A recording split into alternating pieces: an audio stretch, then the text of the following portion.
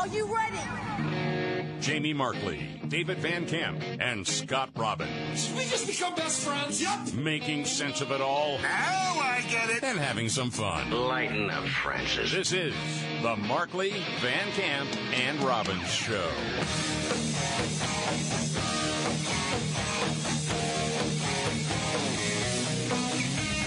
All right. The Markley, Van Camp, and Robbins Show. Thank you for being here. I'm Jamie Markley. That's David Van Camp. There's Scott Robbins. Man, a lot to get to today. David, I'll let you choose where we start. Well, Nancy Pelosi, the Speaker of the House, has COVID. Yes. And apparently not feeling any symptoms, but, they were all around the President of the United States like 2 days ago when Barack Obama was there. Yes. Everybody's crowded around. No one's wearing a mask. Boy, I think it's time to start calling that thing a super spreader, right? Well, you could. Well, she tested positive for COVID, and she tested negative for a soul. By the way, I'm guessing she also got the fourth shot, right? That booster? Oh, yeah, she's 103. The other one? Yeah. We cannot require someone to be vaccinated. That's just not what we can do. Oh, we went to the Wayback Machine for that one. That was before they said, no, the mandates are a good thing.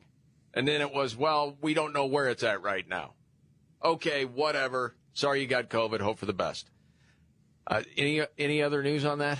No, but she did thank the vaccine, as she referred to it as a vaccine, which of course it isn't, for her mild symptoms. For her COVID flu shot. Okay. Yes. And I'm interested, too, did she thank Donald Trump? Because, after all, he was the one that rolled it out, right? I highly doubt that. Yeah, I kind of doubt it, too. Highly doubt it. Just wondering. Man, this is a concerning story that happened to pop up. And I don't see it being covered in a lot of places, but it got our attention. Yeah, the Drug Enforcement Administration, the DEA, has sent out a notice to federal, state, and local law enforcement departments all over the country, warning about fentanyl-related mass overdose deaths. Now, a mass overdose death is where you have three or more people, mass overdose event is where you have three or more people who overdose in one particular setting. This has happened all over the country, especially in the last couple of years. And right now, you can connect the dots. The border crisis has resulted in an unprecedented amount of illicit drugs, and specifically fentanyl, coming into this country and poisoning our communities. And so this has never happened before. The DEA has never sent this kind of thing out to everybody saying, hey, just so you know, have that Narcan ready because you're going to have, it's expected, you're going to have mass overdose events all over the country. We've already been setting records. I know I'm stating the obvious here for overdose deaths. And remember, when Trump first brought this up, people were making fun of him. Like it wasn't a real issue. It's only gotten worse, over time, especially once Biden took over. We got to stop those drugs, though. We got to stop those drugs. Remember how he was mocked? Yeah. Relentlessly about that? Oh, it's so xenophobic. I think that also made it into the song, didn't it? The Trump rap? Bringing drugs. That's right. Yes. Forgot about that one. And here we go. And my gosh, we're going to see people flooding through the border unlike we've ever seen before, unless we do something about it. And then we're going to have this on top of it. That's the thing, right? We know how we could prevent some of this from coming in. Oh, my gosh. We just don't do it. It's the same thing with the gas prices. We could become energy independent again. It wouldn't even take that long. You're talking months, not years. They won't do it. They want this to happen. Golly. They want green energy.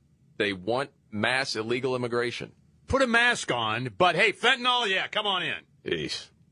Well, I did like the story about Texas Governor Greg Abbott and what he's doing. Yeah. Texas Governor Greg Abbott has announced his new plan to deal with the tens of thousands of migrants already pouring across the border, and that's expected to ramp up as Title 42 ends next month. To help local officials whose communities are being overwhelmed by hordes of illegal immigrants who are being dropped off by the Biden administration, Texas is providing charter buses to send these illegal immigrants who have been dropped off by the Biden administration to Washington, D.C. Yes. Yep. We are sending them to the United States Capitol, where the Biden administration will be able to more immediately address the needs of the people that they are allowing to come across our border. God, I love that. And what are they going to do once they get to D.C.? We'll see. Oh, yeah. I guess they'll have to pay for the planes there to send them, wherever at in the United States. But it's certainly going to be proving a point. Yeah. Well, I've seen the criticism, and it's very predictable, the criticism. No, you're playing political games with people's lives. These are real people and all this stuff. Listen, have you ever seen the video coming out of, I don't know, the Greyhound bus station in downtown San Antonio, where you got thousands of people who are just like milling around and then put on buses and sent off to God knows where? I have.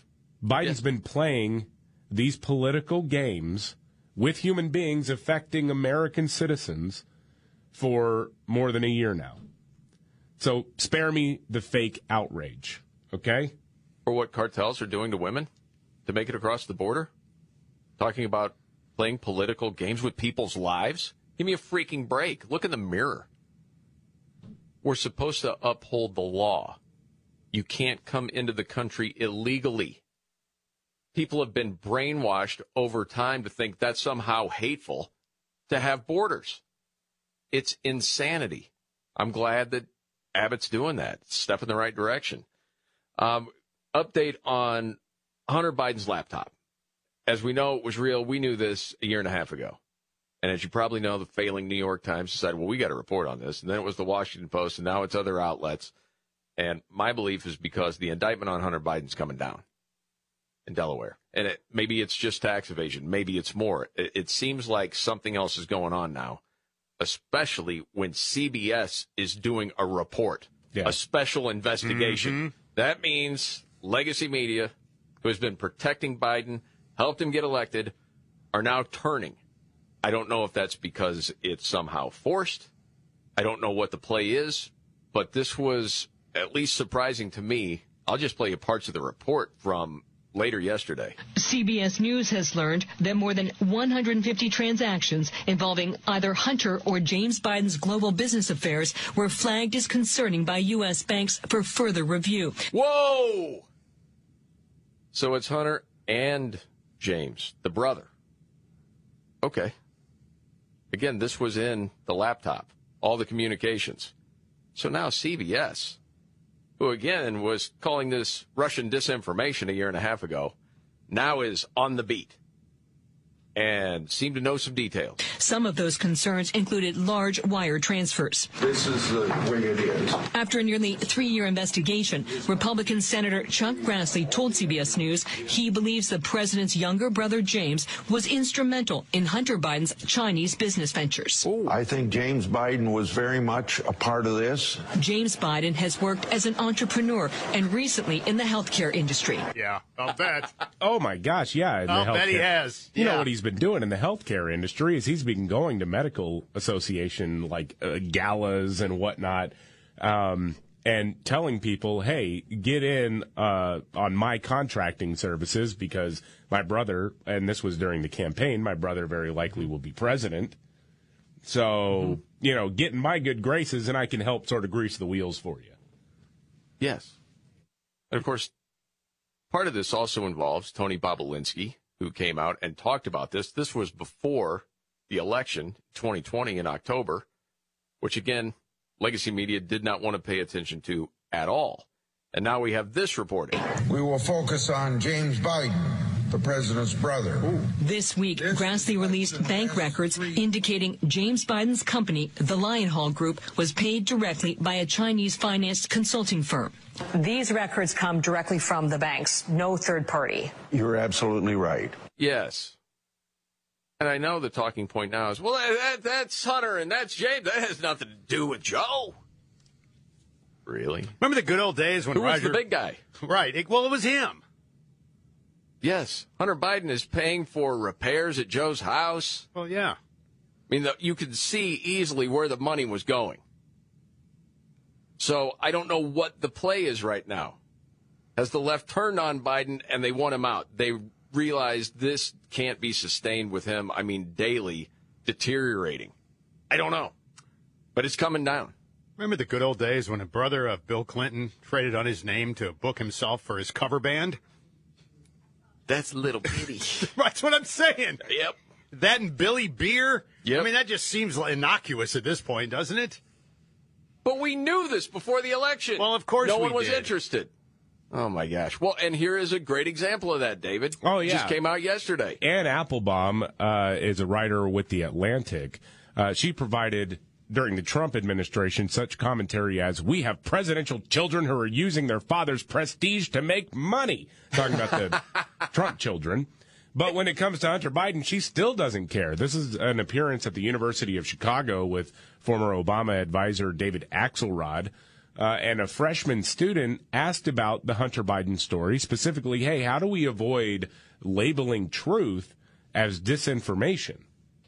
And again, this is, the ultimate prize-winning journalist here. Yes. I mean, my problem with Hunter Biden's laptop is I think it's totally irrelevant. I mean, it's not whether it's disinformation or, I don't think the Hunter Biden's business relationships have anything to do with who should be president of the United States. So, well, then you're a hack. Oh. Yeah, you're a bad journalist then. You're not at all somehow curious if it links to the guy that could be president? Really? I don't find it to be interesting. I mean, that would be my problem with that as a major news story. You don't find it interesting? Then you suck at your job. You should find something else to do. We're going to talk about more of this tomorrow in our first panel, so stand by. And I think we have run out of time. Really, we're David? out of time here. Yeah. We gotta move along. Wow. Okay. I've noticed a few people have a little more spring in their step today. David, do you think there's a reason for this? Well, I think that you've got a lot of distractions coming out, specifically in the sports world. Oh, yeah. Big time. You got opening day, the Masters, if you're into golf. Yes. I love that. All of a sudden, I can see it in Robin's eyes. The betting juices. He's feeling it. He's starting to think about it. You're only 40 down. Yeah. I mean, there's a lot of ways we could go. We could go baseball teams. Who's going to finish ahead of who? Who's going to make the cut at the Masters? Be thinking about it. Are you ready to go in on Tiger finishing in the top 20 this week? Top 20? Yeah, you want to go top 20? Oh, man. I don't know. Or 2-to-1 odds on a top 10? We got plenty of time in the show. Oh, God. You don't win if you don't bet, Scott. No, he didn't. Fauci did not blame Trump for COVID deaths again, did he? All right, we'll get to that and much more coming up right here.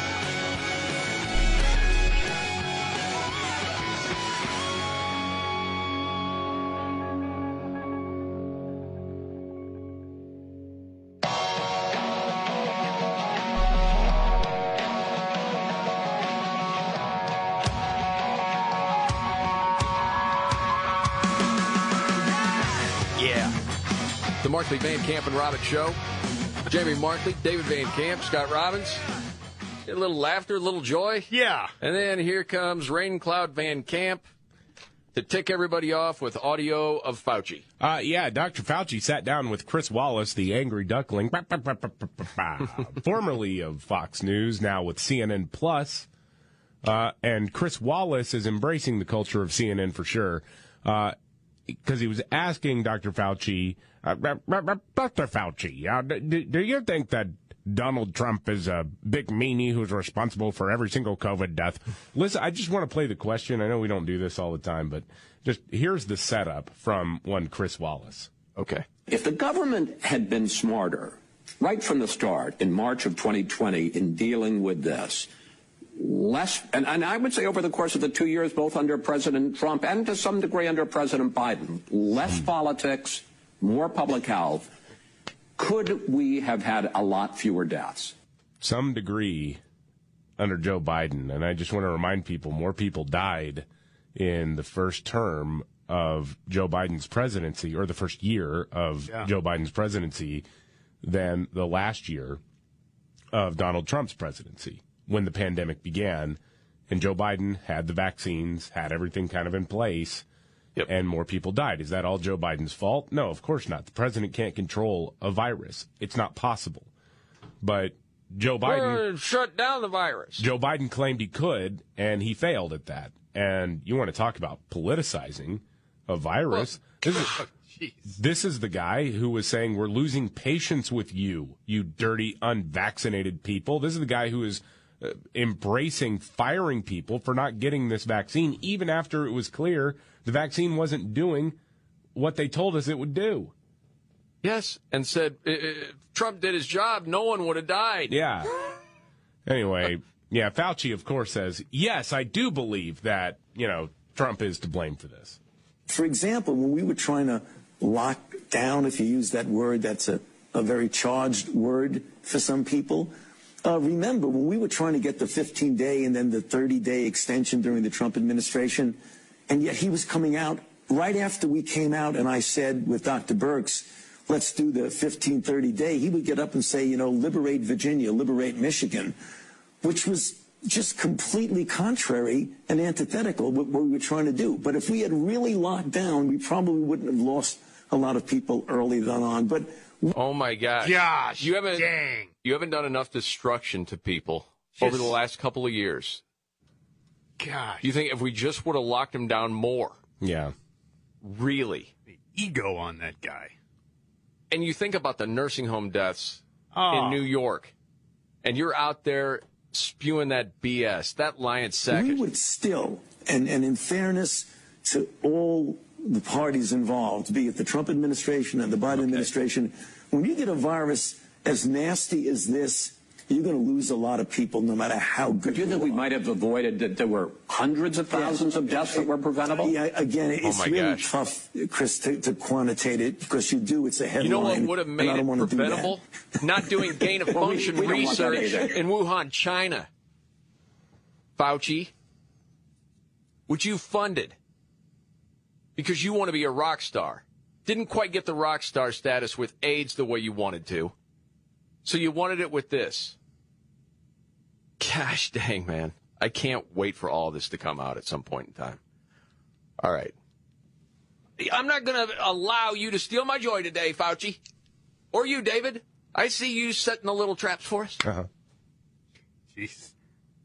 Doesn't it? Am I the only one that gets angry just hearing that guy lie after lie? And then Chris Wallace, a journalist, he's going to put him on and give him a voice still. We're still not talking about the consequences of his rule. Yes. And the fact that he's an unelected bureaucrat who ran the country. He's a millionaire. Follow the friggin' money. Do some reporting on that, Chris. Find out how much money that guy's worth and where he got all the money. On a different note, we've talked about teens and a mental health crisis. A lot of that because of COVID. Yes. Before that, the big fear was cell phone use, smartphones. Glued to your phone all the time. Dude, zookeepers at Chicago's Lincoln Park Zoo are concerned about a teenage gorilla who is obsessed with looking at visitors' phones through the glass.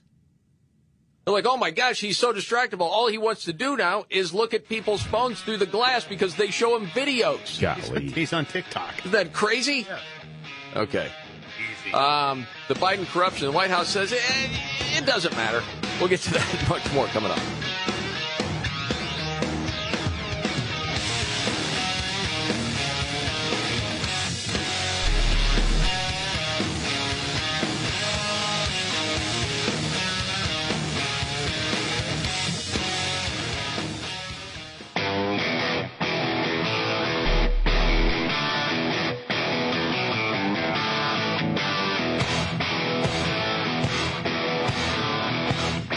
The Markley, Van Camp, and Robbins Show. I'm Jamie Markley, Gen Xer. The Millennium, David Van Camp. The Sexy Boomer with the Cubs hat, Scott Robbins. Opening day, baby. More on that in a minute. Corruption, it doesn't matter. Yeah, why not? There's more and more reporting about Hunter Biden and how it relates to his dad, the President of the United States. Hunter Biden, as we know, ran around the world making business deals with corrupt government officials. I mean, and that's not just that's not at all playing fast and loose with the facts to make a point, right? That's actually true. One of the guys that he was dealing with in China has literally been sentenced to prison time for trying to bribe public officials. Yes. So he was doing business with corrupt government linked individuals.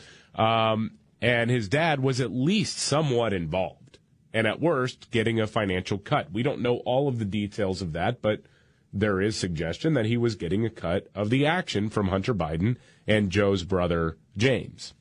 10%. Yes. Joe has denied he knew anything about what his son was doing. Don't know. There's a very big wall between what Hunter Biden's doing and what Joe Biden's doing. That's what he says. Mm-hmm. Except in one case, he wrote a letter of recommendation for the son of a Chinese business partner of Hunter. And also, Joe was mentioned by Hunter as an office mate to a landlord. They were renting out some office space, and he writes the landlord saying, hey, can you make sure that we get keys for Joe? He's my office mate. Him and Dr. Joe. Yeah. We know all of this. I don't know how they're going to play that in the end. Well, here's how they're going to play it. Peter Doocy from Fox News asked White House Press Secretary Jen Psaki about this, and there's a big tell at the end of this audio. Okay. I've seen the report. I have no confirmation or comment on a report about whether or not the president, when he was a private citizen, wrote a college recommendation letter for an individual. A college recommendation letter, though, from at the time a former vice president would be a big deal. So do we know what the president might have gotten in return for doing a favor like that? Again, I have no confirmation of any recommendation letter the president wrote when he was a private citizen, by the way, not serving in public office. That's even the report. But he's the president now, and you're his spokesperson. Correct. And he was not the president at the time of this report. So there's evidence. That's incredible, by the way. Jeez. Well, he wasn't president, so it doesn't really matter. Oh, then grab him by the... Didn't really matter either then, right? By that logic, yes, absolutely. Okay. So there's evidence that the president at one point was office mates with Hunter and his brother Jim here in D.C. It's not accurate. That is not accurate. So when Hunter Biden is emailing a landlord, please have keys made available for new office mates, Joe Biden, Jill Biden, Jim Biden, that you're disputing. They were not office mates, no. Oh, they were not. Just in case. They were not office mates. Very code key. for something? Right? Doesn't that sound like a tell, or am I just crazy here? No, yes. No. That you're denying denying one thing that by a strict interpretation is probably true. Right? They weren't, they weren't carpooling to the office every day, right? They weren't technically office mates, but there was an arrangement. Yes. I mean, this is going to go, down to the Air Force 2 trip to China, and then a week later, well, there's this huge deal with Hunter and his business with China. Just a coincidence. Same way when Joe got put in charge of Ukraine. Oh, Burisma. Here's millions of dollars for Hunter. No big deal. I mean, what's Joe going to say? I got to guess. You want to hear it? Yeah, I do. Well, I'll let Trump deliver what I think he's going to say. I don't remember. Boy, I don't remember that. Don't remember. And in Joe's current state, you'd believe it. Or at least some people would. Well, it might be true. I mean, seriously, senility is the ultimate form of plausible deniability. I'm not joking. I would not be surprised at all if that's the way it goes. That, oh boy, I don't remember that. One nation, indivisible, under God, for real. I mean, he can't remember that. Business deals? What? Huh? What? No idea how that happened. Meanwhile, we're still trying to figure out, can you define what a man is? Can you define what a woman is? Are you looking at me? We're going to have somebody on the Supreme Court that can't quite define what a woman is. Pretty much everybody I know can. Well, in fairness, I mean, Judge Ketanji Brown Jackson, she's not a biologist, okay? Yeah, that's what she knows that she is a woman. Right. But the definition, she's not a biologist. She can't do it. So that question got used in a different sort of way, David. Yeah, a little bit. So Javier Becerra is the guy who runs Health and Human Services. Joe Biden very famously called him Javier Baccaria. And every time I see his name, I read it as Baccaria. So do I. I have to catch myself. No, it's Javier Becerra. Okay, it's so funny you say that because I do the same thing.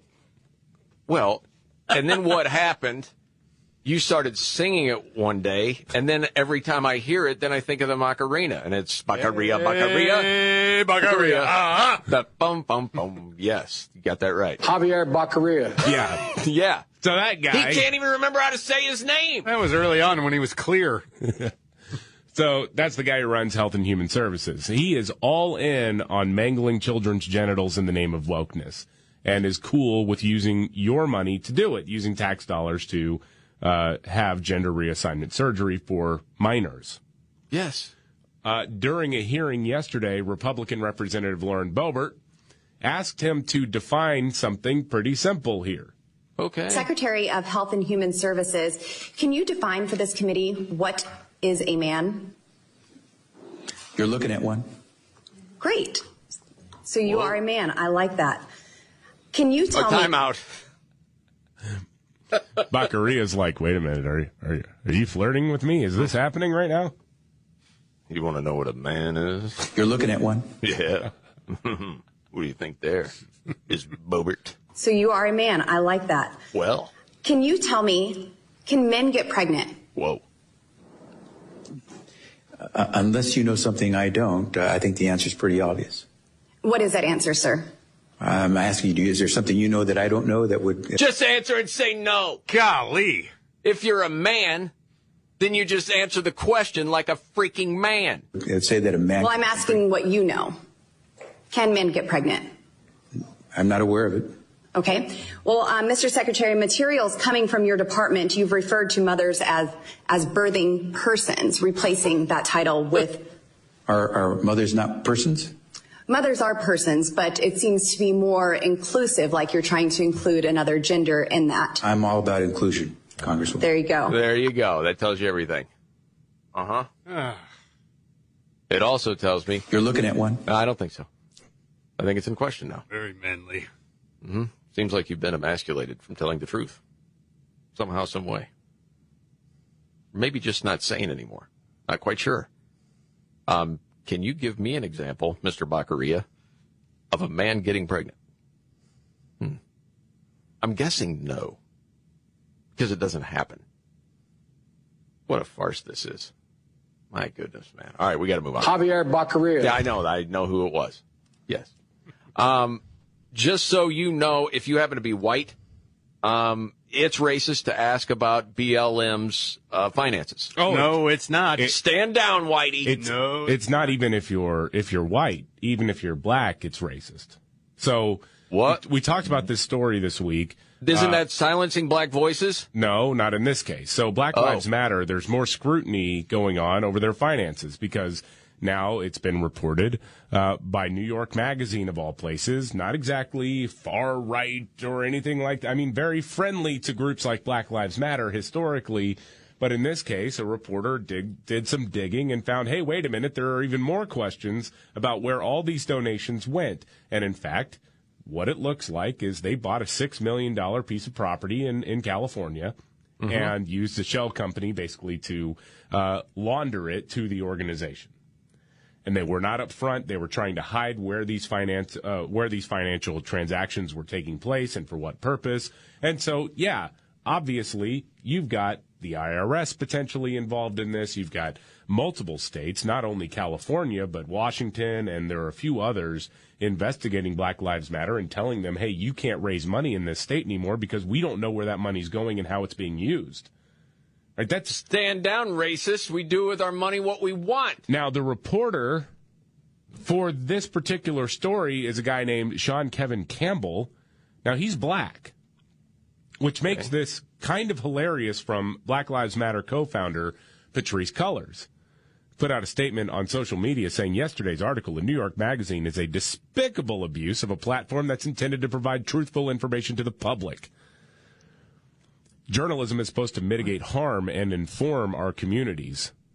Mitigate. Is it really, though? Mitigate harm? I don't think that's actually part of the creed here. So, no. It was also racist and sexist to ask questions about where those millions of dollars are going that were raised by Black Lives Matter. She went on to say... Well, usually they're not that open with the rules of the left. Right. To just say, hey, you ever try to come after us for anything, it's sexist, and racist. Might even be transphobic. I don't think there's any trans people involved in this story, but it might be transphobic, too. Right. Just saying. She writes that a reputable publication would allow a reporter with a proven and very public bias against me and other black leaders to write a piece filled with misinformation, innuendo, and incendiary opinions is disheartening and unacceptable. It's dangerous. We should all be trying to stop it, interrupt it, protest it. Okay, so even though you have a black man reporting on this and asking the questions, right? If you're BLM, you look at that person because of his questions and say you're actually a tool for white supremacy. Yes. I guess. Isn't it when any black conservative or black person calls into question something with BLM, that's a sign of white supremacy? Or have I missed that? That is the deal, right? That's what they've claimed before, yes. I think that's another case of this. Very important. It's funny that she's on the ropes like this, though. Oh, it's hilarious. Just saying, like, you're putting me in danger. Really? Come on. Well, the whole thing's a total scam. We've known it for a while. And, I mean, some would say it's Marxist. Or you could go a step further and say it's Maoist. I mean, Patrisse Cullors, Mao was like a hero. No joke. No. It used to be right on the BLM front page of their website. I can remember we were like 3-4 weeks into the riots and reading about that. And I went to the site myself and I'm like, oh my gosh, they are about dismantling the nuclear family. Like moms, dads, family together. That's part of the mission of BLM, dismantle it. I mean, we're talking millions of dollars here. Oh, yeah. Millions and millions of dollars that willfully were given over by feckless corporations and even more feckless politicians. Oh, yeah. This was going on. Now imagine, if you will, Samaritan's Purse. They find out that they, imagine. Oh my gosh. They would be all be in prison tomorrow. I mean, it's crazy. The double standard is absolutely unbelievable. And by the way, did she not think people were going to go, gee, that's weird. You bought a $6 million house. How did that happen? Well, and then they say it's okay. You've got BLM leaders. They need a place to go because of the threats that are coming down on them. This is a safe place for them. Right. Right. Which, did you see the pictures of this place, by the way? Of course I did. It was like $6 million, and it looked like $2 million more in renovations. Mm-hmm. Yes. Holy smokes. What a bunch of suckers that gave to that. Yeah, just wrote checks. No idea where the money was going, but they felt good about themselves, patted themselves on the back because they're doing something. Oh, my gosh. I mean, I said it's like putting the lamb's blood over your door on Passover. I mean, that's it exactly was. what it was. Yeah. Well, it was that, or you had, young, out-of-shape Caucasian girls with signs giving money to this. Do they feel duped now? Gee, I guess we got played for idiots. Well, yes, you did. Yeah. Believed all that BS. Okay. Today's opening day baseball. Yay. Good deal. You're a huge baseball fan. A lot of people looking forward. Yeah. To just a little diversion. Mm-hmm. It's also opening day of the Masters. There was an interesting stat that 46% of fans root for the Major League Baseball team closest to where they grew up. Yeah, usually. I'm guessing that's true. Yeah. That means more than half don't. Well, I think that's the evolution of cable. I mean, I've said that, Hunt, for a long time now. I mean, generally speaking, the only teams you ever saw on television on a regular basis were your hometown teams. Now you could be a fan of any team and watch every one of their games. Oh, that's true. It's also America. You get to choose. And if you grew up where I did, do you have to be a Cubs fan? You don't have to. No. Saddled with that loser. Sorry. Come on. Okay. New York Times editor tells reporters, you need to turn off Twitter for a while. It doesn't go well. Next.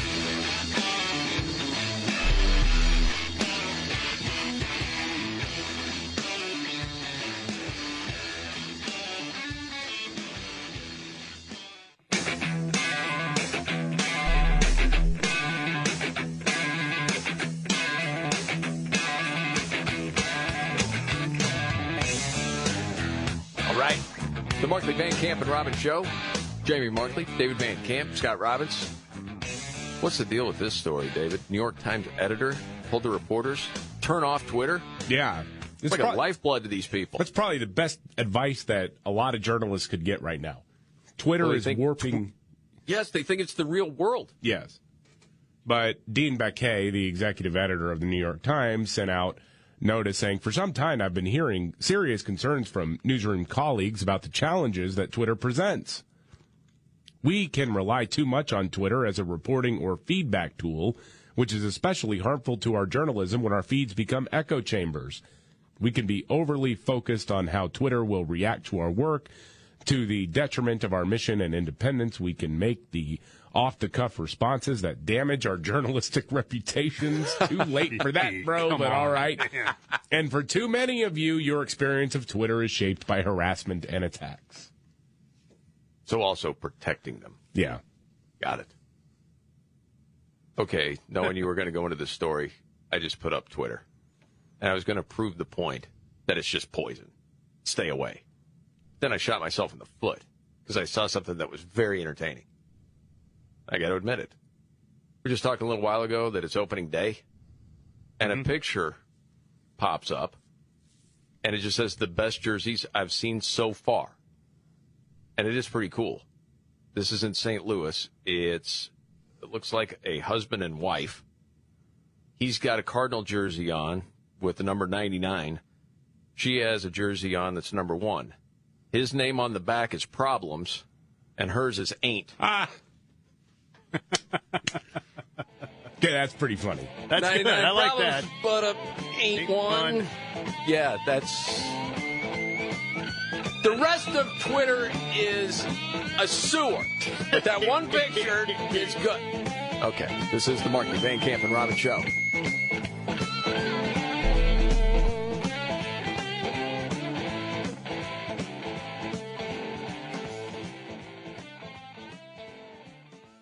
Are you ready?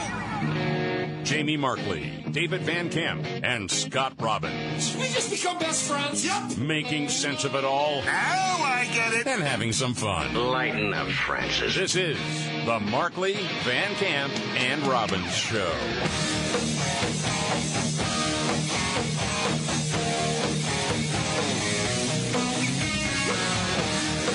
All right. The Markley, Van Camp, and Robbins Show. Jamie Markley, David Van Camp, Scott Robbins. Okay, David. Who got COVID? Oh, Nancy Pelosi. Oh, no. Tested positive. Right. The Speaker of the House tested positive. Apparently is not feeling any symptoms. However, we have been assured by the CDC that, well, apparently they don't consider her to be a close contact with President Biden. They were like 2 feet away from one another 2 days ago. But all is well. Got it. Okay. I think Bono wrote a song about it. I'm going to be reading a poem written by Bono. Right. You know what I can't get out of my head right now?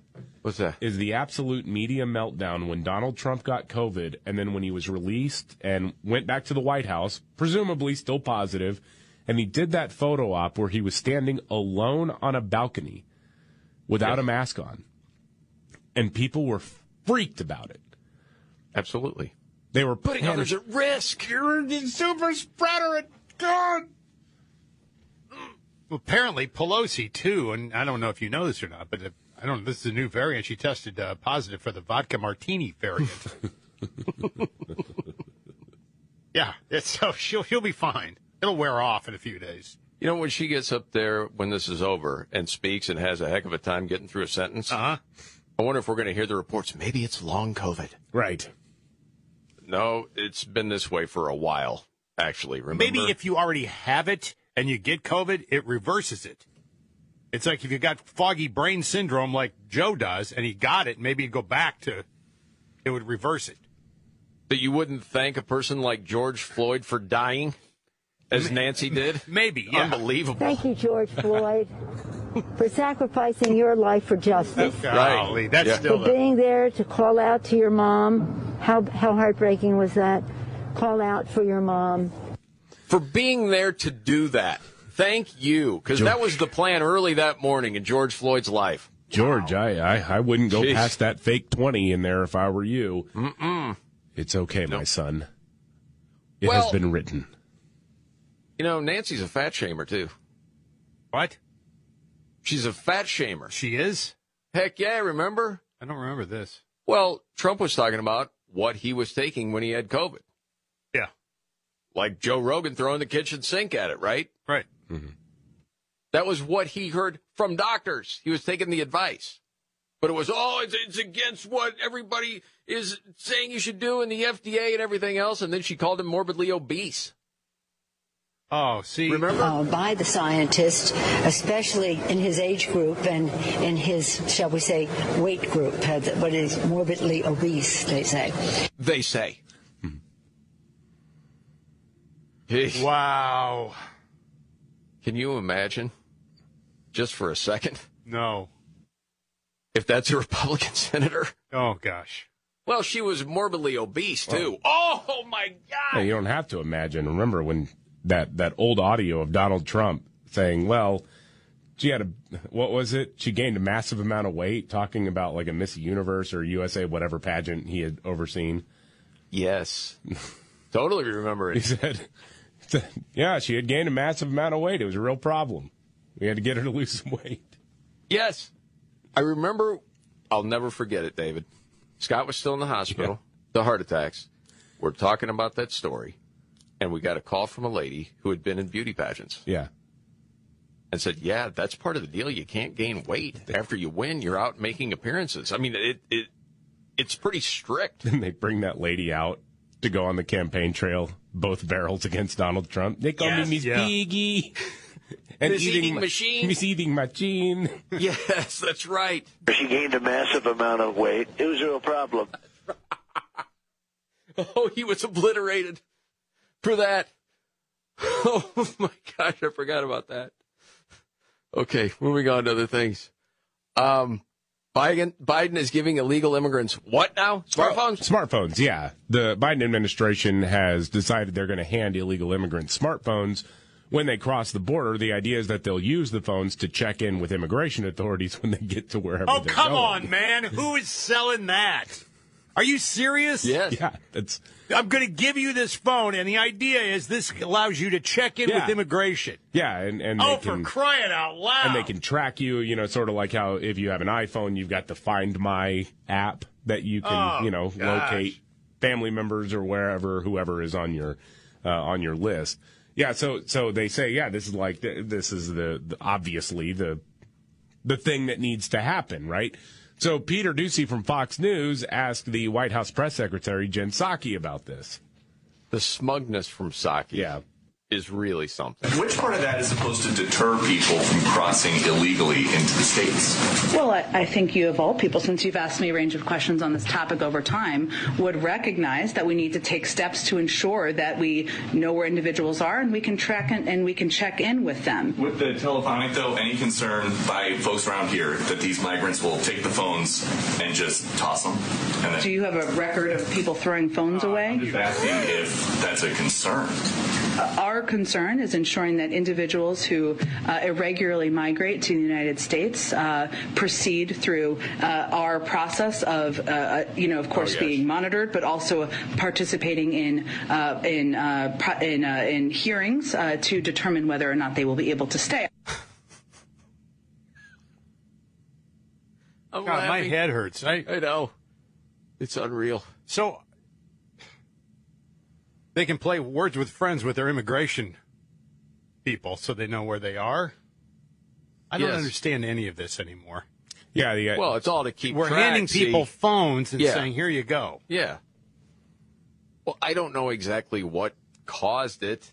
I'm thinking maybe Biden looking at Obama saying, man, I want to be more like him. There was the Obama phone, remember? Obama phone! Right? Oh, yeah. So how about the Biden phone? We could just call it the Biden phone to compete because the phones now are much nicer than... Obama phone! Right. That whole Obama phone thing, where did that come from? Oh, they were talking to different people who they were going to vote for, right?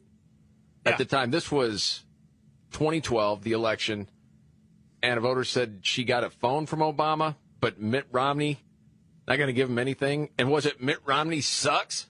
Yeah. Is that how that bit? Sucks.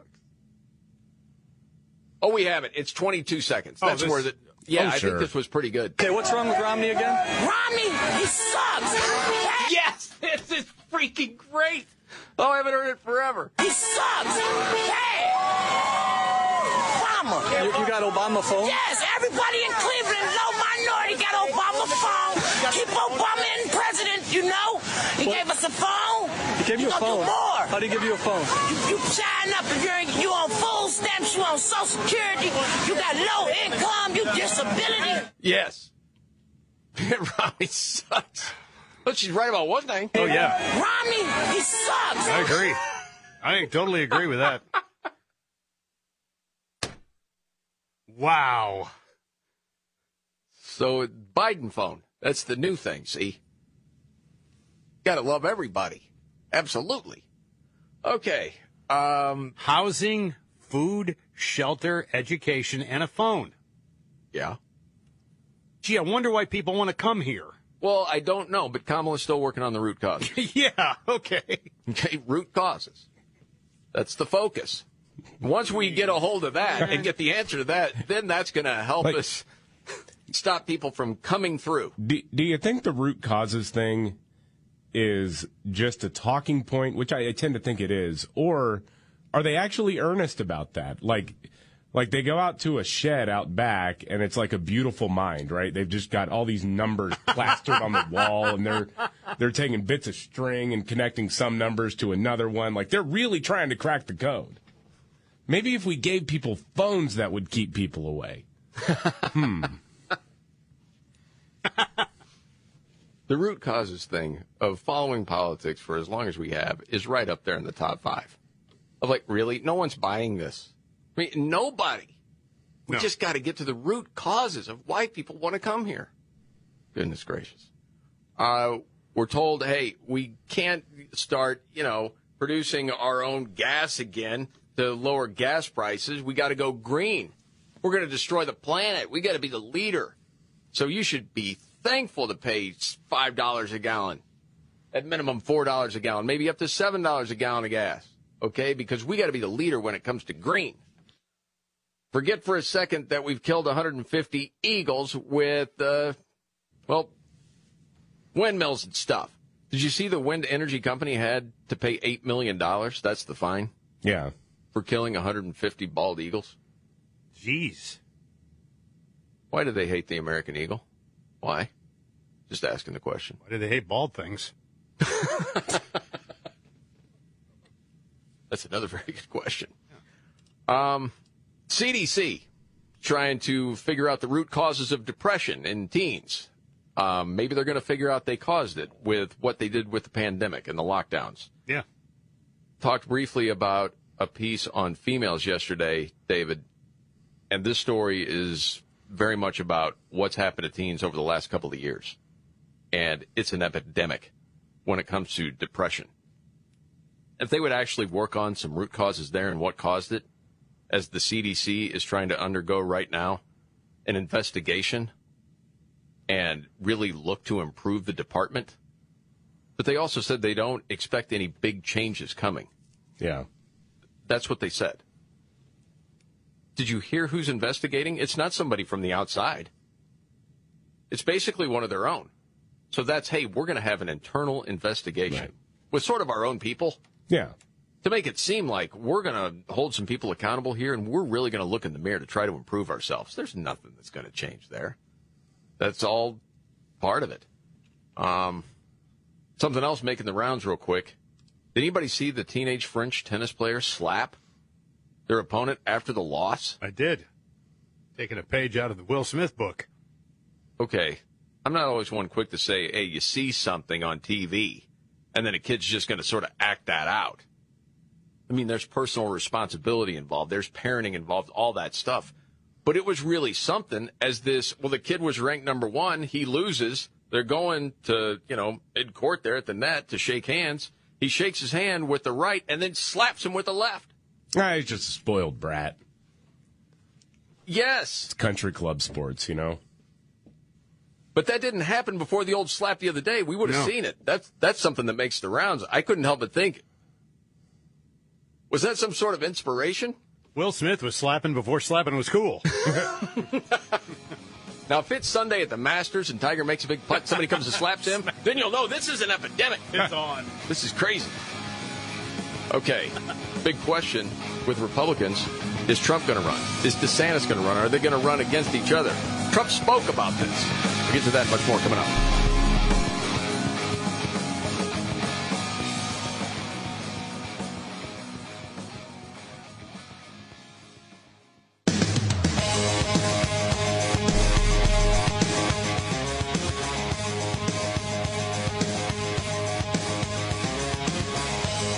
The Markley, Van Camp, and Robbins Show. Thank you for being here. Jamie Markley, David Van Camp, Scott Robbins. Where is this story going to go? Be interesting to see.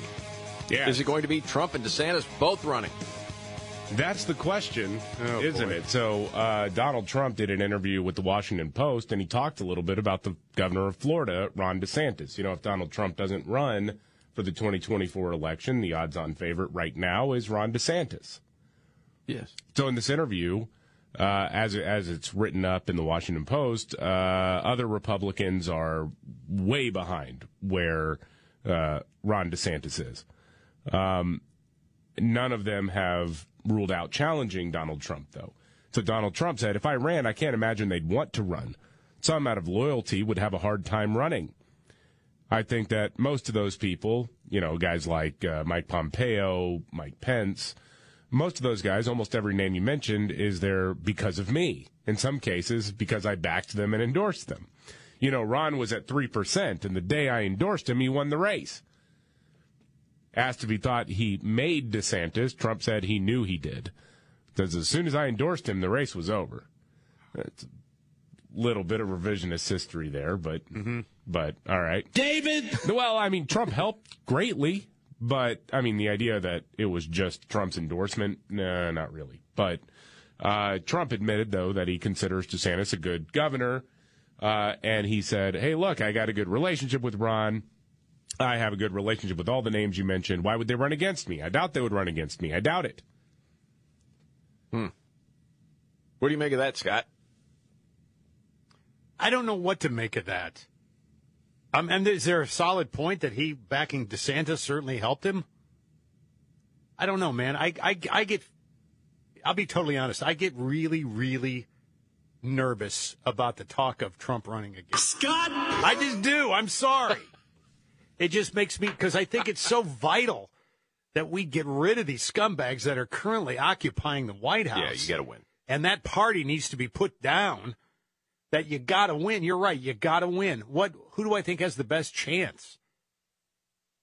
I mean, God love you and for what you did, and I hope you can get on the campaign trail and campaign for the person and throw your support behind them. That would be great if they want it. But man, dude. Yeah. Well, I've seen the polling both ways. No, I'm sorry. Listen. I'm sorry. I feel that way, but I do. Listen. The polling has gone both ways. I've seen it. Where against a Democrat, Trump would lose. But just recently, I saw that poll had flipped. Well, yeah. That he would win. You know, before it was DeSantis would have a harder time winning the primary, but if he won it, he would definitely win in the general. And if you go to the odds right now of who's going to be the next president, I hadn't looked at that site in a long time. We used to do it almost every day, you know, during the 2020 election. Right now, Trump is the leader at 33%. I believe that. Last time I checked. The thing that concerns me the most is a primary involving Trump is that Trump takes no prisoners. And I think DeSantis has such a good tailwind right now. Mm-hmm. I would not want him as somebody who's much, much younger to get completely destroyed forever. Oh, I'm with you by there, Donald man. Trump. And Donald Trump's probably the only guy who could do that. Yes. I mean, when I'm talking to a lot of different people, and I'm talking about people that love Trump, have told me, honestly, I would love to see him be a kingmaker and let DeSantis have this now. Me too. And there are other people that will say, no, you need a guy like Trump. No. You need him. I just want the new blood. And I listen, a potted plant is within the margin of error of beating Joe Biden. I would think so. I mean, gee whiz. This is the Markley, Van Camp, and Robbins Show. one other thing that I mentioned that we had to get to. Did you know right now, according to Pew Research, Joe Biden is not America's most popular world leader? You know who it is? Can I guess? I was going to guess Zelensky. Yeah. It is. Yeah. It is. And it goes both ways on that. A lot of times within your own party, it'll be, oh, my favorite world leader is the guy we elected president. Not so much when you're talking about Democrats. Everyone is disappointed in Biden right now. I don't think we should be surprised by that after seeing the polls. Something we got to get to, a church giving up whiteness for Lent. That's not a joke. Straight ahead right here.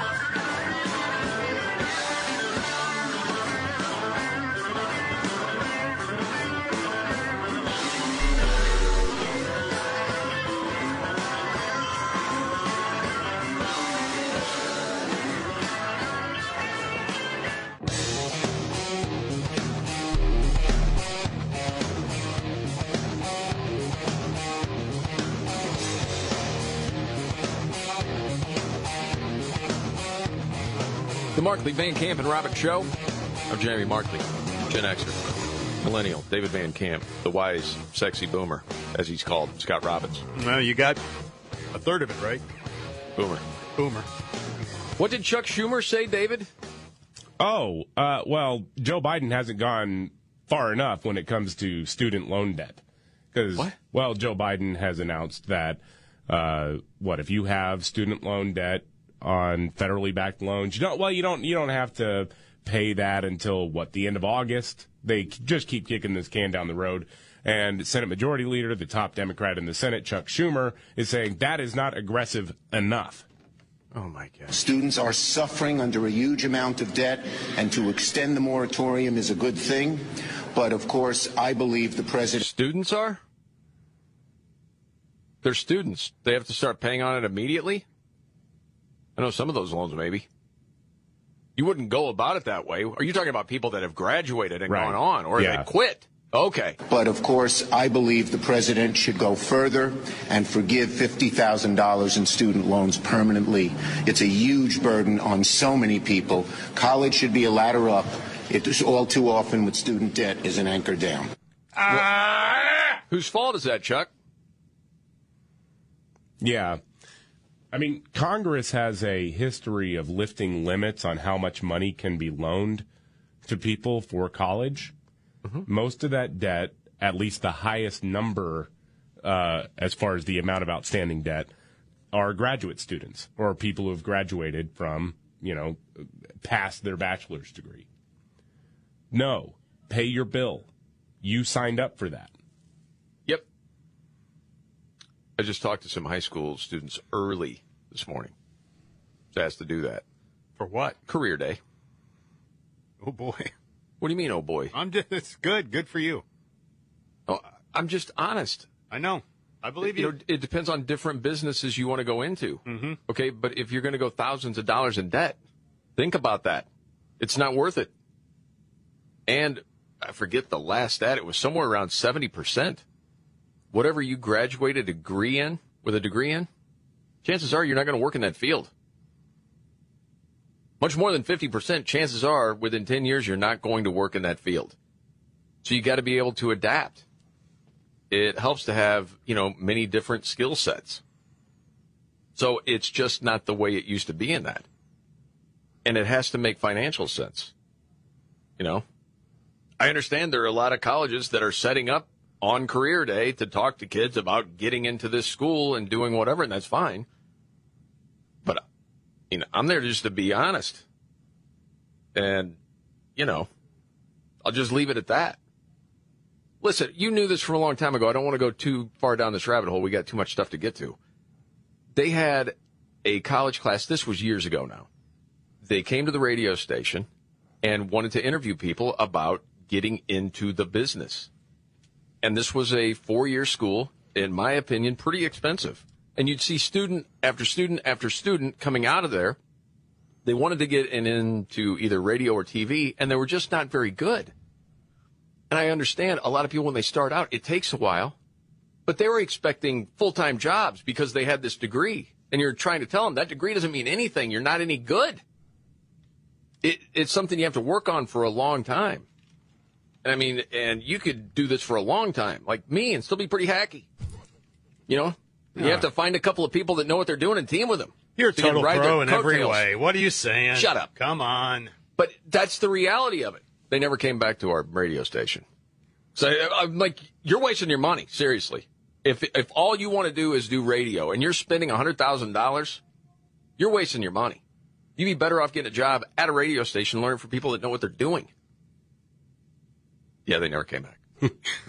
So, are you going to tell me that's not the truth? No, of course it's the truth. I get it. I understand. I do. Yeah, but you're interrupting the scam, all right? So. Okay. Sorry. I didn't go to a 4-year school.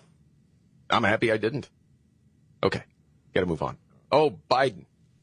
This whole thing, man, what's going on with this? There's something different this time with the Hunter Biden laptop, with CBS and other legacy outlets reporting on this, talking about Hunter Biden and James Biden, Joe's brother, and all these deals, all these transactions from overseas, possibly tied to Joe. Between Hunter and James, they had 150-plus transactions involving global business, and that was flagged as concerning by U.S. banks.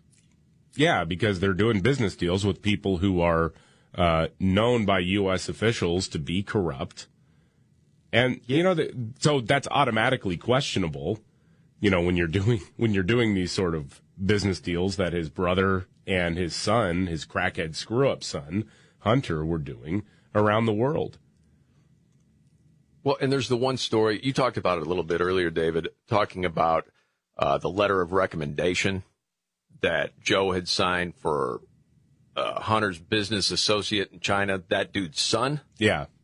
And Jen Psaki, the White House press secretary, was saying, well, he wasn't in office at the time. Yeah, he wasn't president, so it doesn't matter. Right. Well, you know, the bank stuff, these business records, that dates back to 2014. Okay. So I wonder if the media is going to take the one story. Well, Joe wasn't president then. No, this is when Hunter Biden got in with Burisma in Ukraine, 2014, when Joe was overseeing relations with Ukraine. It's coming out. Yeah. There's going to be trouble. But what's the play? That's what I'm not sure. You got to think it's either a play to try to maintain or build back some level of credibility on the part of the media now that they're suddenly starting to pay attention to this story. It's got to be that, or somebody is leaking it out because they know that everything that Joe has touched has crumbled.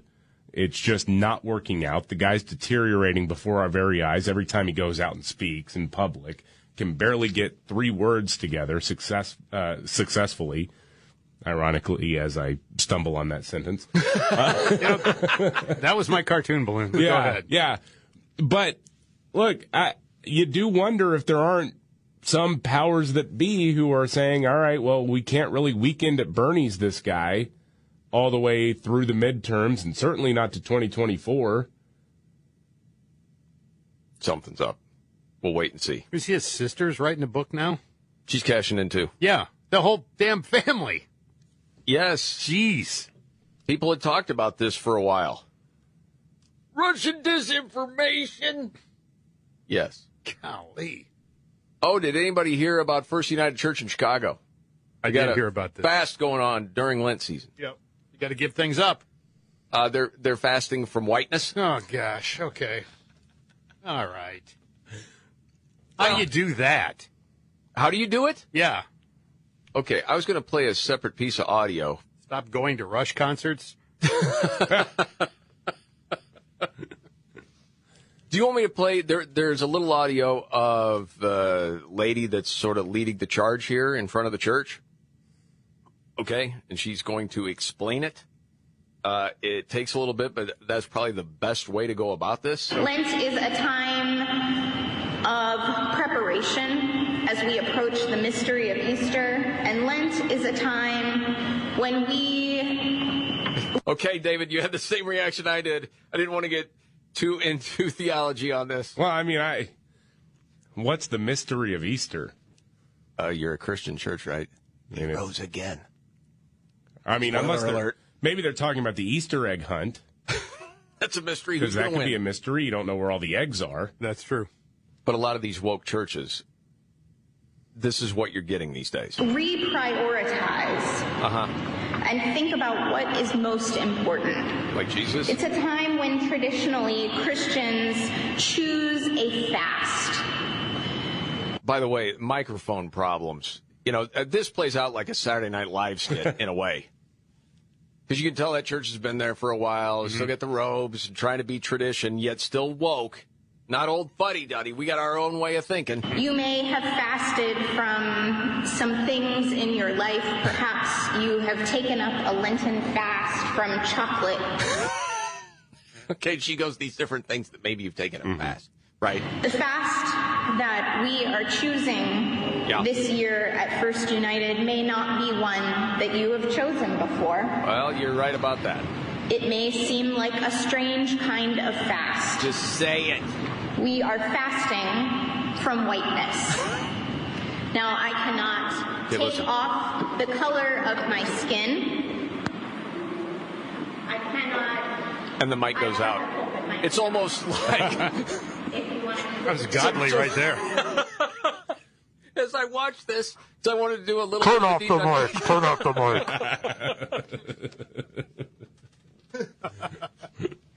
I was just cracking up, man. So what they're going to do, no music from Whitey. None. Okay. If you're a white composer, we're not playing it. We're going to eliminate white voices through Lent. Okay? So they're proud to announce that every church official is going to be wearing blackface for all of Lent.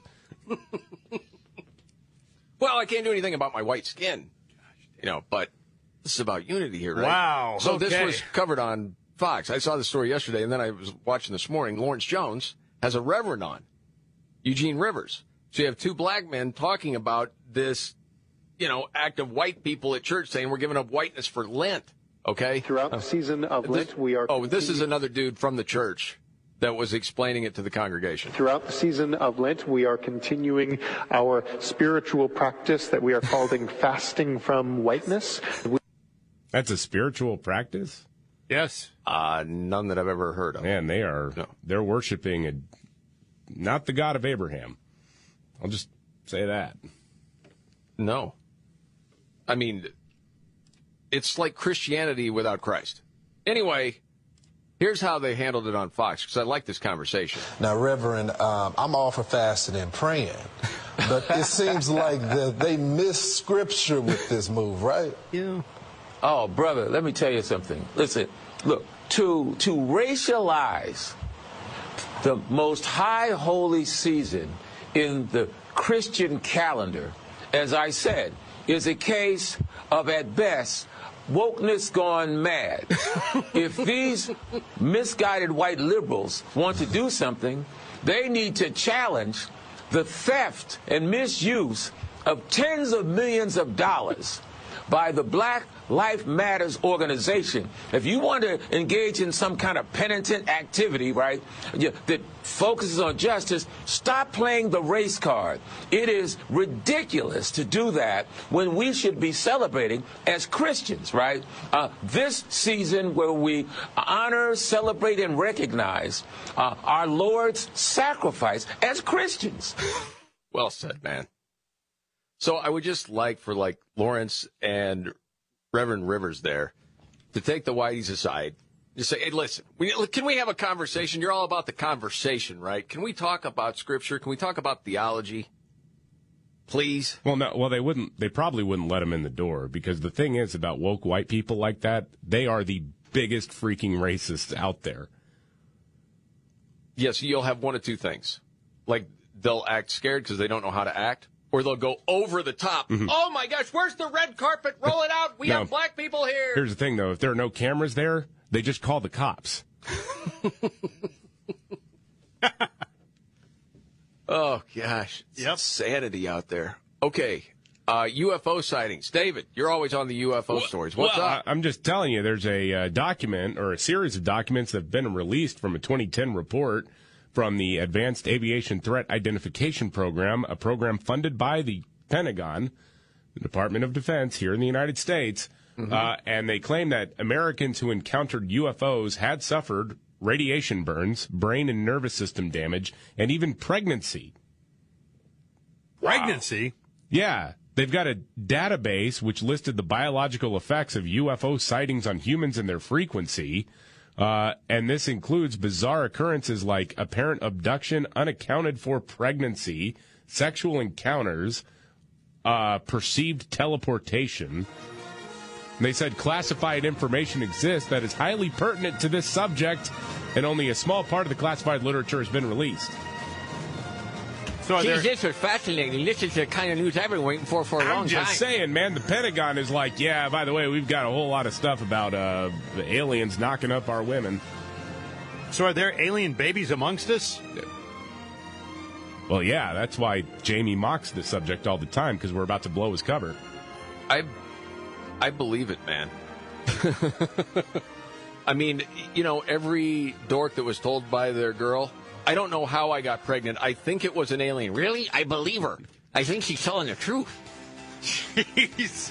She wouldn't have sex with anybody else. Careful, man. Will What would Smith's make her stray for somebody like me? Will Smith's about to come into the studio and slap you, dude. Bring it, Will. I saw you in Ali. Okay, NBC News. Broke a federal gun law. Next.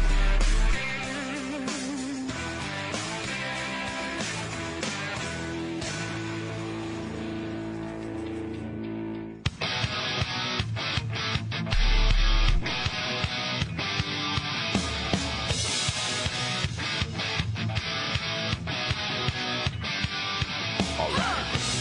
The Markley, Van Camp, and Robbins Show. Jamie Markley, David Van Camp, Scott Robbins. How did this happen, David? A reporter from NBC breaks federal gun laws. Yeah, this is hilarious. So back in March, NBC News did a report about ghost guns. These are unfinished products. They don't have a serial number. You buy a kit, you put it together yourself, and so you don't have to do the background check stuff. And NBC News was trying to make the case that the laws are too loose in this country, right? We got to ban it. Well, now some gun rights groups want the ATF to investigate them because it does appear the NBC reporter, Von Hilliard, broke federal gun laws. Essentially, he bought this kid outside of his home state of New York. He bought it in Pennsylvania. He handed the kit over to a third party who was working for the Pennsylvania's Attorney General's office. Hands them over to a third party. They finish the gun and hand it back to him. Now, that's an illegal transfer there. Uh-oh. So that's the question right now. So there are gun rights groups who are saying, hey, ATF, you got to investigate this, right? If you want to crack down on this kind of stuff, nobody's above the law, right? That's right. Absolutely. That makes sense. ATF's not going to do anything. Of course not. I saw an update on the mass shooting in Sacramento. Because early on, we're talking about guns and the governor in California. Guns, we got to do something about the guns. And then, of course, it comes out that was a gunfight among gang rivals, right? Okay, what causes more death, illegal guns or gangs? Maybe a combination. Don't we need common sense gang laws? Yeah. Just wondering. This is the Markley, Van Camp, and Robbins Show.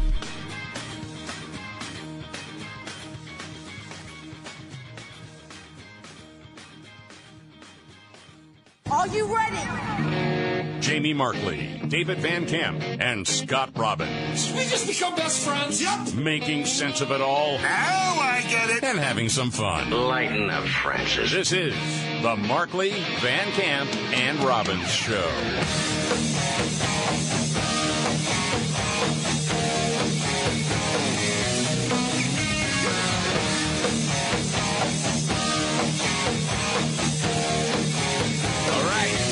Markley, Van Camp, and Robbins Show. Jamie Markley, David Van Camp, Scott Robbins. Okay, David, there is a lot to get to. Let's start with Texas. Yeah. We're going to have beyond a crisis because not only people flooding through, we have a warning now from the DEA to police across the country. Watch out. We're going to have fentanyl overdoses all over the place. Yeah, they're worried about mass fentanyl overdose events and deaths, which is where 3 people in one setting overdose on fentanyl at a time. It's happened several times. I mean, there have been well-publicized cases in places like Austin, even reaching into the Midwest in Nebraska. I mean, it is just a nationwide problem when you look at it. People under the age of 49, more people died from fentanyl overdoses or drug overdoses in general than died from COVID. God. And we dropped everything because of COVID. Of course. But we're not. Forget about that. And now you've got this Democratic representative out of Texas. She's out of El Paso, Veronica Escobar. Oh, yeah. Saying on MSNBC, you know what? We shouldn't even worry about using law enforcement at our nation's border. They're actually saying it out loud. You know they think it. Now they're actually saying it. Wow. I have proposed and have been working with Secretary Mayorkas on reforming the way we process asylum seekers at the southern border. You already just let them in.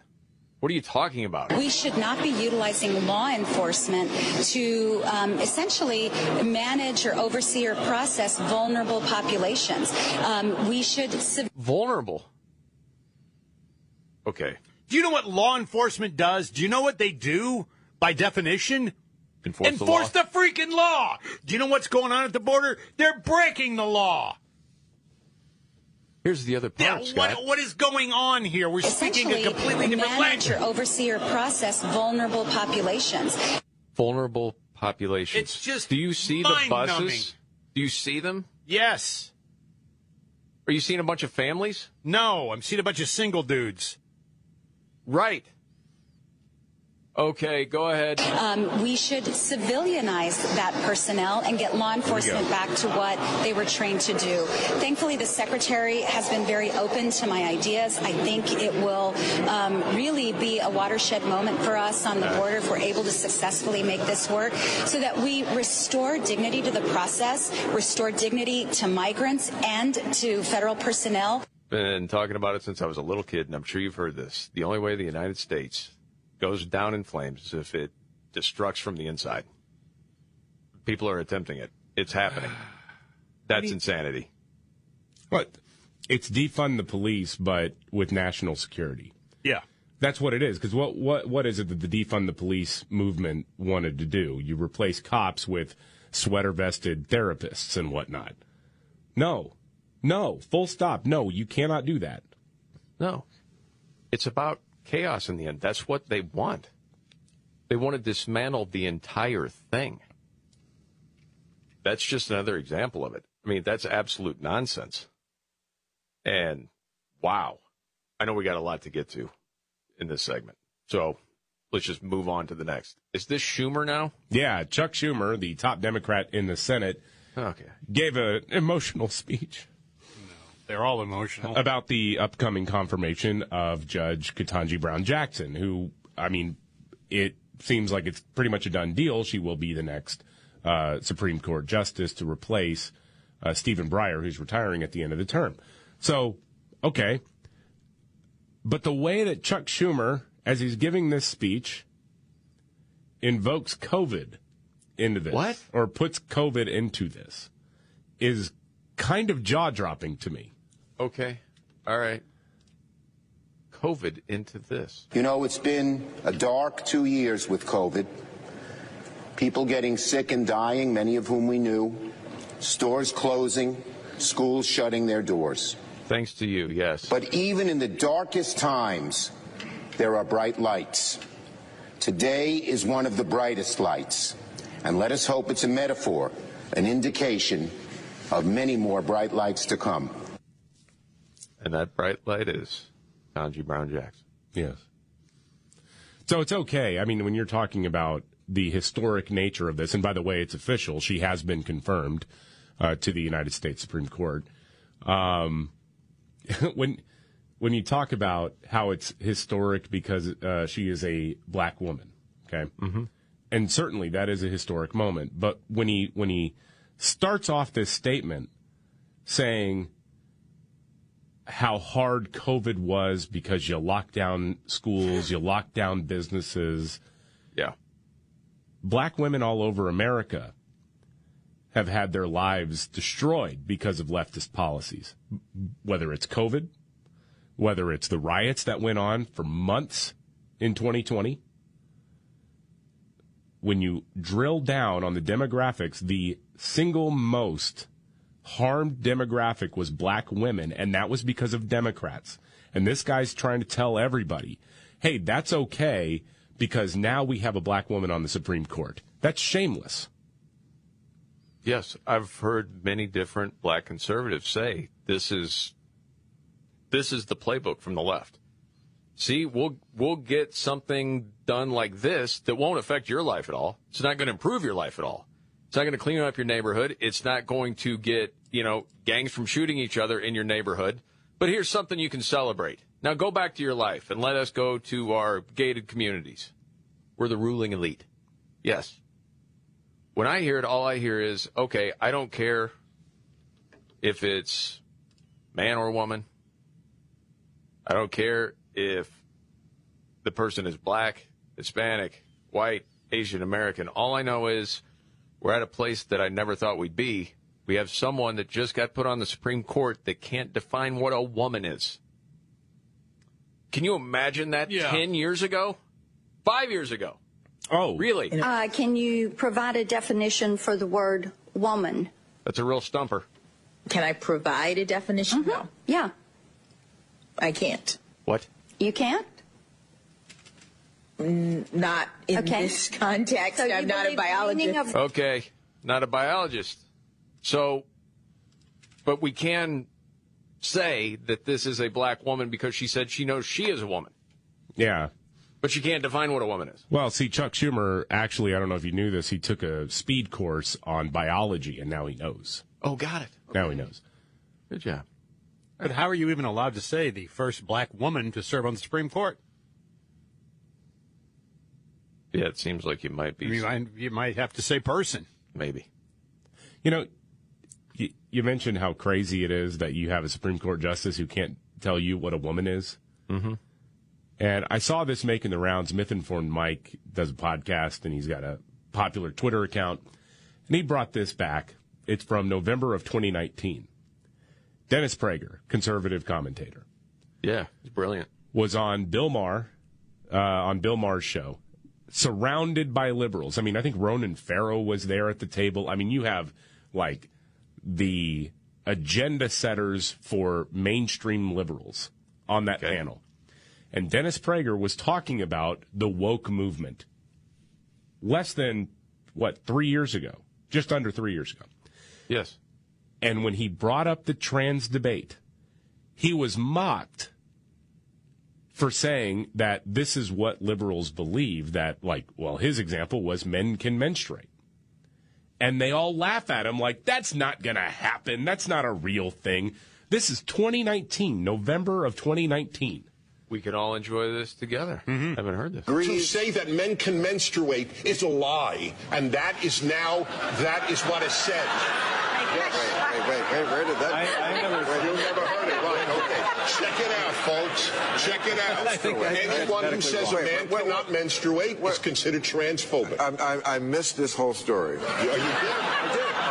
Tell me where are you getting this? Just Google it. Can men menstruate? Who is saying this? You're talking about a very small percentage. Oh, really? Then how do you allow men, biological men, to run against women in the races in Connecticut? They're women. Okay, but I would agree with you on that. The way you framed it is nonsense. I framed it perfectly out. Man. We still got 30 seconds to go. Isn't it just a work of art, man? Because this is, again, not even fully 3 years ago. And you're talking about some of the biggest known liberals on this panel and the audience laughing at him bringing up something that was actually happening at the time. And now our own government officials say is indisputable fact that men can have periods. Yes. As a woman or any menstruating person in this country. That clip's like a year old. And this again from November 2019. Back to it. Oh, I framed it perfectly out. No, you didn't. This is a far cry from saying men can menstruate. I agree. But that's not where anyone went with that, but is not true. Okay. At the University of Berkeley men's room, tampons are given out. Check it out. UC Berkeley men's rooms have... Oh, the laughter at him. Yeah. Like this guy is off his rocker. Yeah, he's a nut. He's a nut conservative. Tampon dispenser. Would you say That's Dennis, probably that- because men are whipped and their girlfriend said, go get me a tampon. Okay, that's a funny line. That's a much more logical. Okay, all right. Moving on to the next. Dennis, I remember you in the old show. You were a little more reasonable. Oh, wow, Bill. You better bring that one back, buddy. Chew on that. That doesn't age. No, it doesn't. Don't you all get the feeling, though, that we're starting to turn the corner? Yes. Enough people are waking up going, this is freaking insanity. You're seeing it everywhere. Yes, you are. I think the activist class has pushed too far. And then when you start coming after their kids, people are going to push back. Absolutely. Yeah, I heard a school coordinator insist that kindergartners should be learning about LGBTQ issues. It's like madness, like complete insanity. We'll get to that. Man, that was a great find, David. The old Prager audio. That's very good. Love it. Okay. And remember, it's racist to ask about BLM's finances. Okay. That coming up too right here.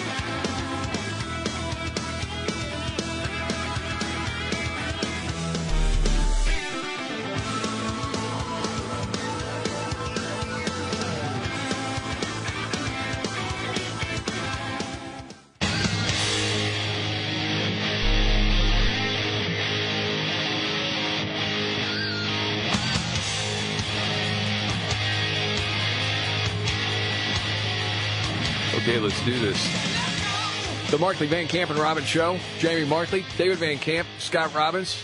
Know this, okay? This hateful Florida law can't talk about transgender or sex issues with kindergarten through third graders. Okay, no one even does that. Right? It's the BLM argument. No one even does that. Yeah. So why do you care so much about it? Why do you care so much about the BLM, man? Right. Exactly. Well, there's some video making the rounds, and that is a school coordinator in Kansas. He is the coordinator of equity, inclusion, and diversity. Really? Talking about it's important to talk to the kids, especially kindergarten, about these issues. I won't even tell you what he said. I'll let you hear it for yourself, and you can react as we go. Ready when they've been exposed to information, they're ready to learn about it, whether you think they are or not. And the research says that there is no age too young to talk about pretty much anything. If they know about it, they're ready to learn about it. Got it? No. What research is he talking about? Well, I love the fact if they know about it, they're ready to learn about it. How do they know about it? Right. He tells us how they know about it. You know, what we think is always age appropriate. It is if they don't know about it. If they haven't been exposed to it, then yeah, you can give them time to develop. See how he runs in a circle there? It makes no sense. I don't understand that. If you're giving them time to develop, then you are saying that there is actually an age limit. Right. But he's saying, but they already know about these issues. Okay. Do you know how? Listen. But once they're exposed to it, and social media is going to do it, right? I know some kindergartners in this school with cell phones. Mine had a cell phone. Then you're a crappy dad. And so they get access to information. They can learn quickly. The world is teaching them faster than probably you are. We're not talking about letting your kid play a game on your phone. Your kid is looking up crap on social media? Yeah, don't call them. How them. do they read?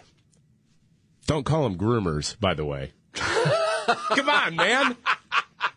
That's a pro-grooming argument. They're already getting this information. Yeah. We're just going to help guide the ship a little bit. Yes, of course. How do we want to approach talking about LGBTQ plus? Because there's students as early as kindergarten who are identifying as non-gender conforming, non-binary. No, where'd they get that idea? Yeah, if you ever want to really light somebody's, light a leftist's brain on fire, just tell them the simple fact: there is no such thing as a trans 5-year-old.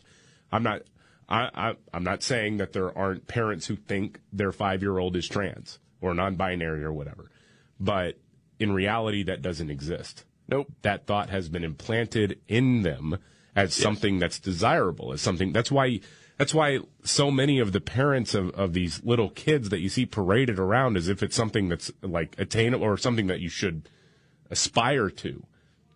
It's a point of pride for these people. They all look like stage moms who are super excited about this. It's Munchausen's by proxy. Come on, man. Yeah, 2 checks on the woke card.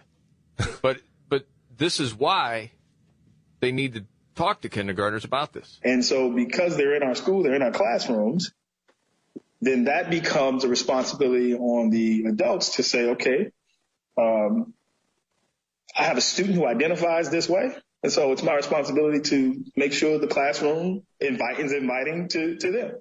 Okay, that doesn't mean talk about it. Right. It doesn't mean that. It doesn't mean at all. You treat them like anybody else. Yeah. And listen to this argument. It's freaking nonsensical. Just like it is to someone who might be Asian, Laotian, Korean, African, whatever the identity is. No, that's not.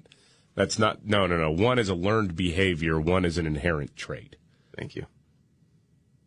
It's absolute madness. But it's not even being taught. There's no agenda. Gosh. Okay, groomer. Yeah, you sound like a groomer there, man. I'm sorry. Whatever you say, groomer. Sounds good. Relationship question. If you got a couple of people that are not exclusive, but they're dating, is it cheating to go on a date with somebody else? If you think it is, I guess it is. I don't. You got 5 seconds to answer, Robin. I would say, yeah. It's cheating. Wow. This is the Markley, Van Camp, and Robin show. Wow. We could get more into that later. You're not saying we're exclusive. You've gone on a couple dates, but you can't go have a conversation or a cup of coffee with somebody else? I think after a couple of dates, I don't know. Maybe I'm wrong about that, but... Are you getting wishy-washy? Well, a little bit. I don't know anything about relationships. Look at me. What are you asking me for? 20,000 Americans polled. 48% said not cheating. No. 30% said, yeah, it's cheating. If you're dating other people, you need to be upfront no matter what. Oh, I agree with that. See, that's the thing. Yeah, you got to let people know. Say it's the second date, you're still, we've had a good time together, but, I said I'd have a cup of coffee with somebody else. I'm not saying one's right or the other. We'll see what happens, I guess. It's interesting. Go ahead, knock yourself out there. You got your top 3 stories of the day. The trifecta, Scott Robbins. Next.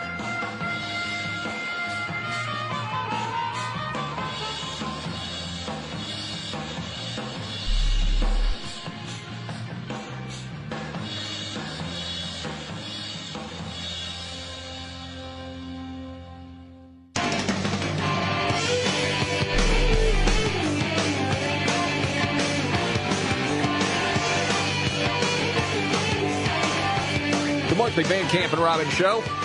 Jamie Markley, the Gen Xer. David Van Camp's the Millennial, and the Sexy Boomer, Scott Robbins. Trifecta in just a few. News update, David Van Camp. Well, the Senate has confirmed Ketanji Brown Jackson as the first black woman on the Supreme Court. First Supreme Court justice that can't define what a woman is. Yeah, that's an interesting trick, isn't it? Yes.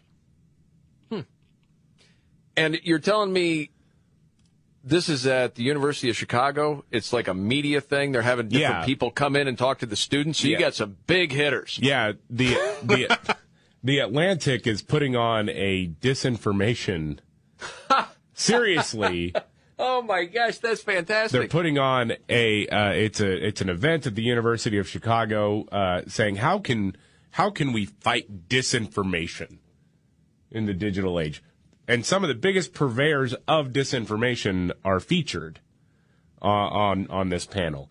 So Brian Stelter from CNN, the potato guy, he was on there, and a student from the University of Chicago, a freshman, asked him, basically, have you guys thrown out all journalistic ethics in order to be mouthpieces for the current regime? And then it gets more biting than that. Wow. Okay. All the mistakes of the mainstream media and CNN in particular seem to magically all go in one direction. Are we expected to believe that this is all just some sort of random coincidence, or is there something else behind it? It's too bad. It's time for lunch. You have 30 seconds. No, I mean, right? there's a clock that says 30 seconds. But I think my honest answer to you, and I'll come over and talk in more detail after this, is that I think you're describing a different channel than the one that I watch. But I understand that is a popular right-wing narrative about CNN. No. Okay, I'll just let it play. I'll let it play. I'll say this in defense of Brian Stelter. I don't know if it's really in defense of, but it is pretty remarkable how good he is at being a propagandist. I suppose, yeah. Because he says that without breaking out a sweat, and that dude breaks out in a sweat just like standing up off a chair. So much like you could say, hey, I'm not down with the bank robber, but the way he goes about his craft, he's a pro. Right, exactly, yeah. I got you. No one got hurt. No one got hot. Is in and out. Yeah.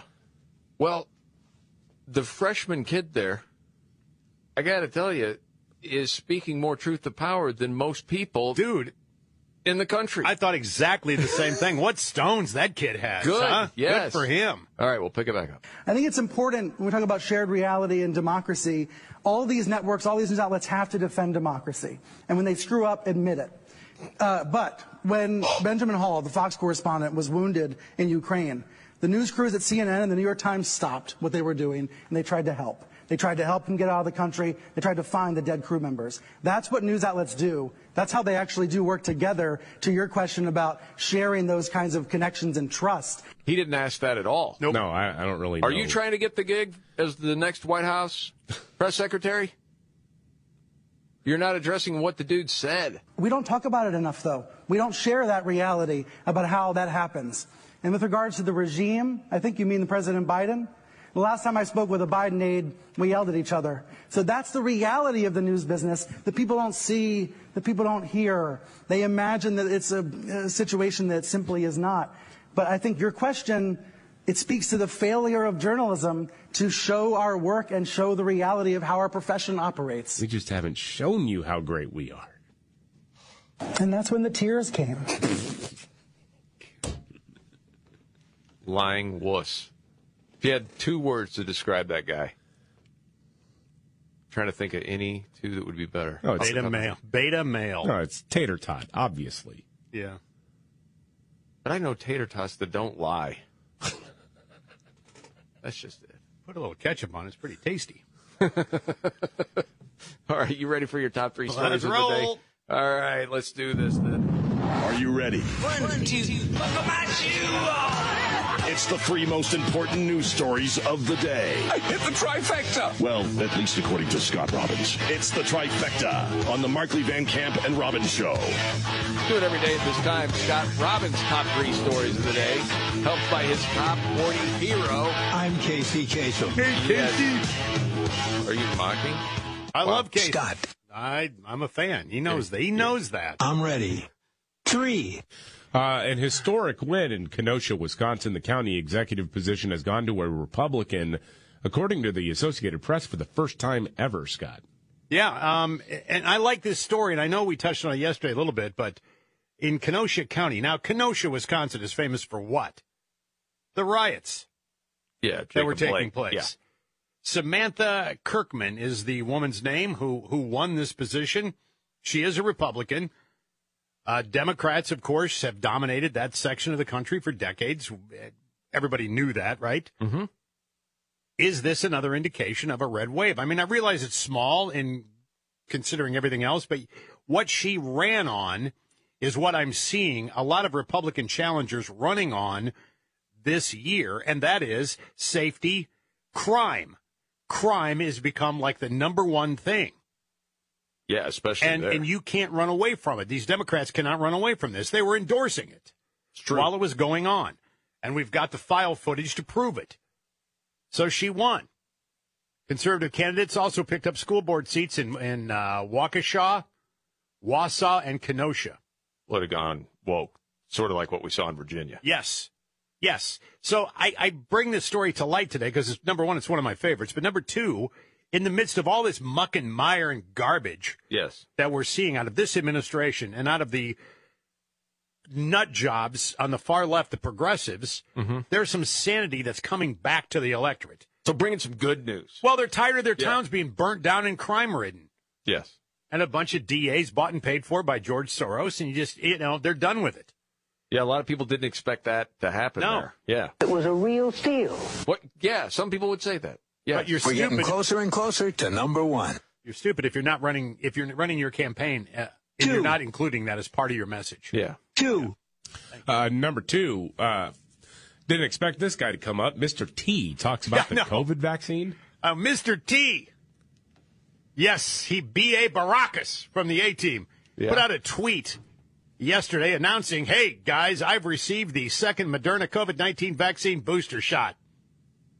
He said, I feel good. I'm still going to wear my mask. I'm going to keep my distance because this virus ain't over. Fool. That was me imitating him.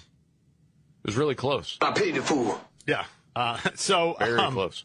I just have to say this about that. Okay. I'm disappointed in Mr. T for that, number one. Is that why you're bringing this story and it's number 2? Well, when your badass childhood hero is talking about mask wearing and social distancing and vaccinated virtue signaler, it disappoints me.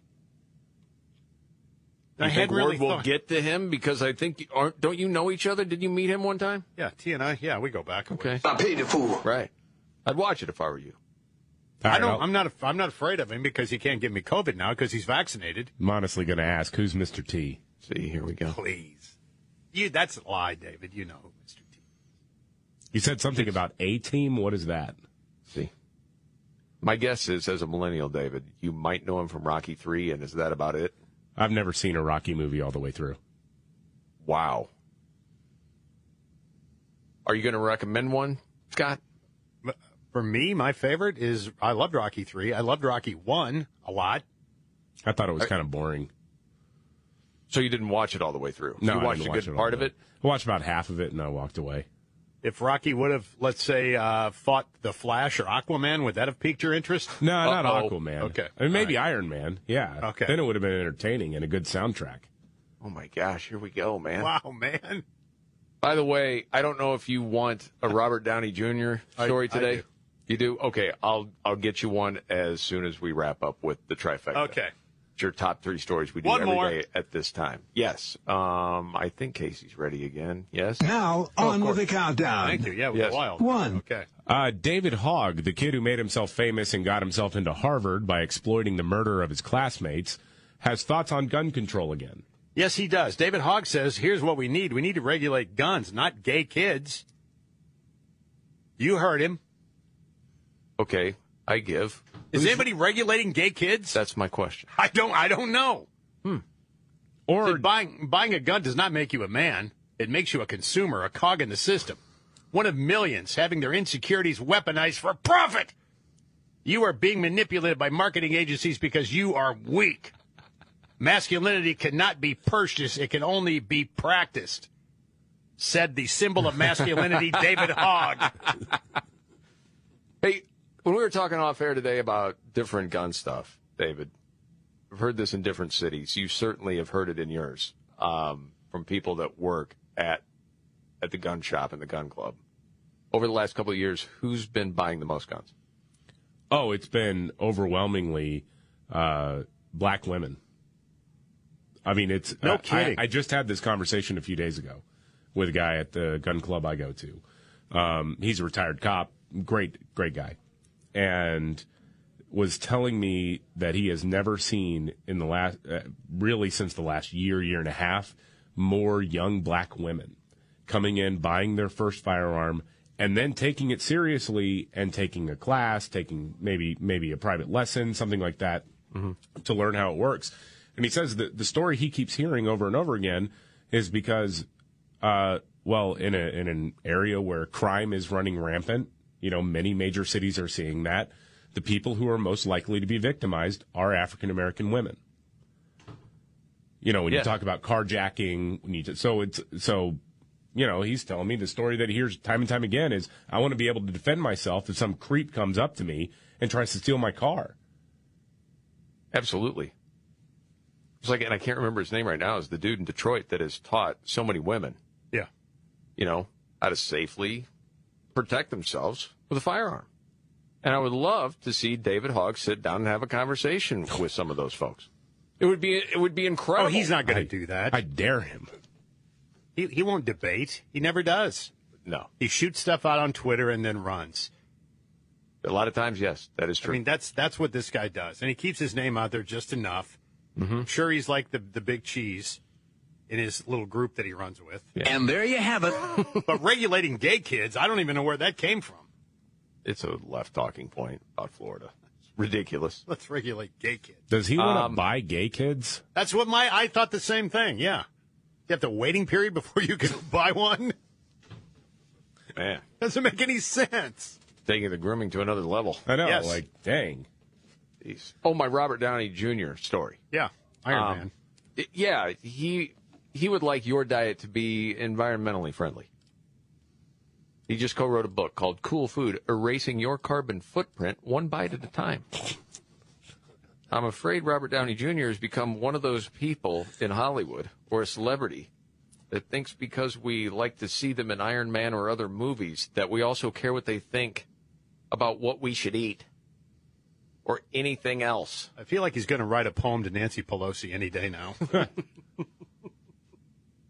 He said, our best global food future requires no hand-wringing, fad diets, or radical shame. Just a perspective shift to discover the many solutions in plain sight. The guy he co-authored the book with said, making a few different choices at the grocery store, trying something new on the restaurant menu, by keeping an eye out for foods that store more carbon in the ground rather than polluting the air. Got it? No. Okay. Avengers are coming for you, man. All right? If we can't protect the Earth, you can be damn sure we'll avenge it. Oh, yeah. So I guess he's taking that to another level. Going to be looking out after what you eat. Fantastic. Okay. Got Nimrods in the news to get to and a news update in just a few. It's really been an honor for me. See ya. Okay. Goodbye. Thank you.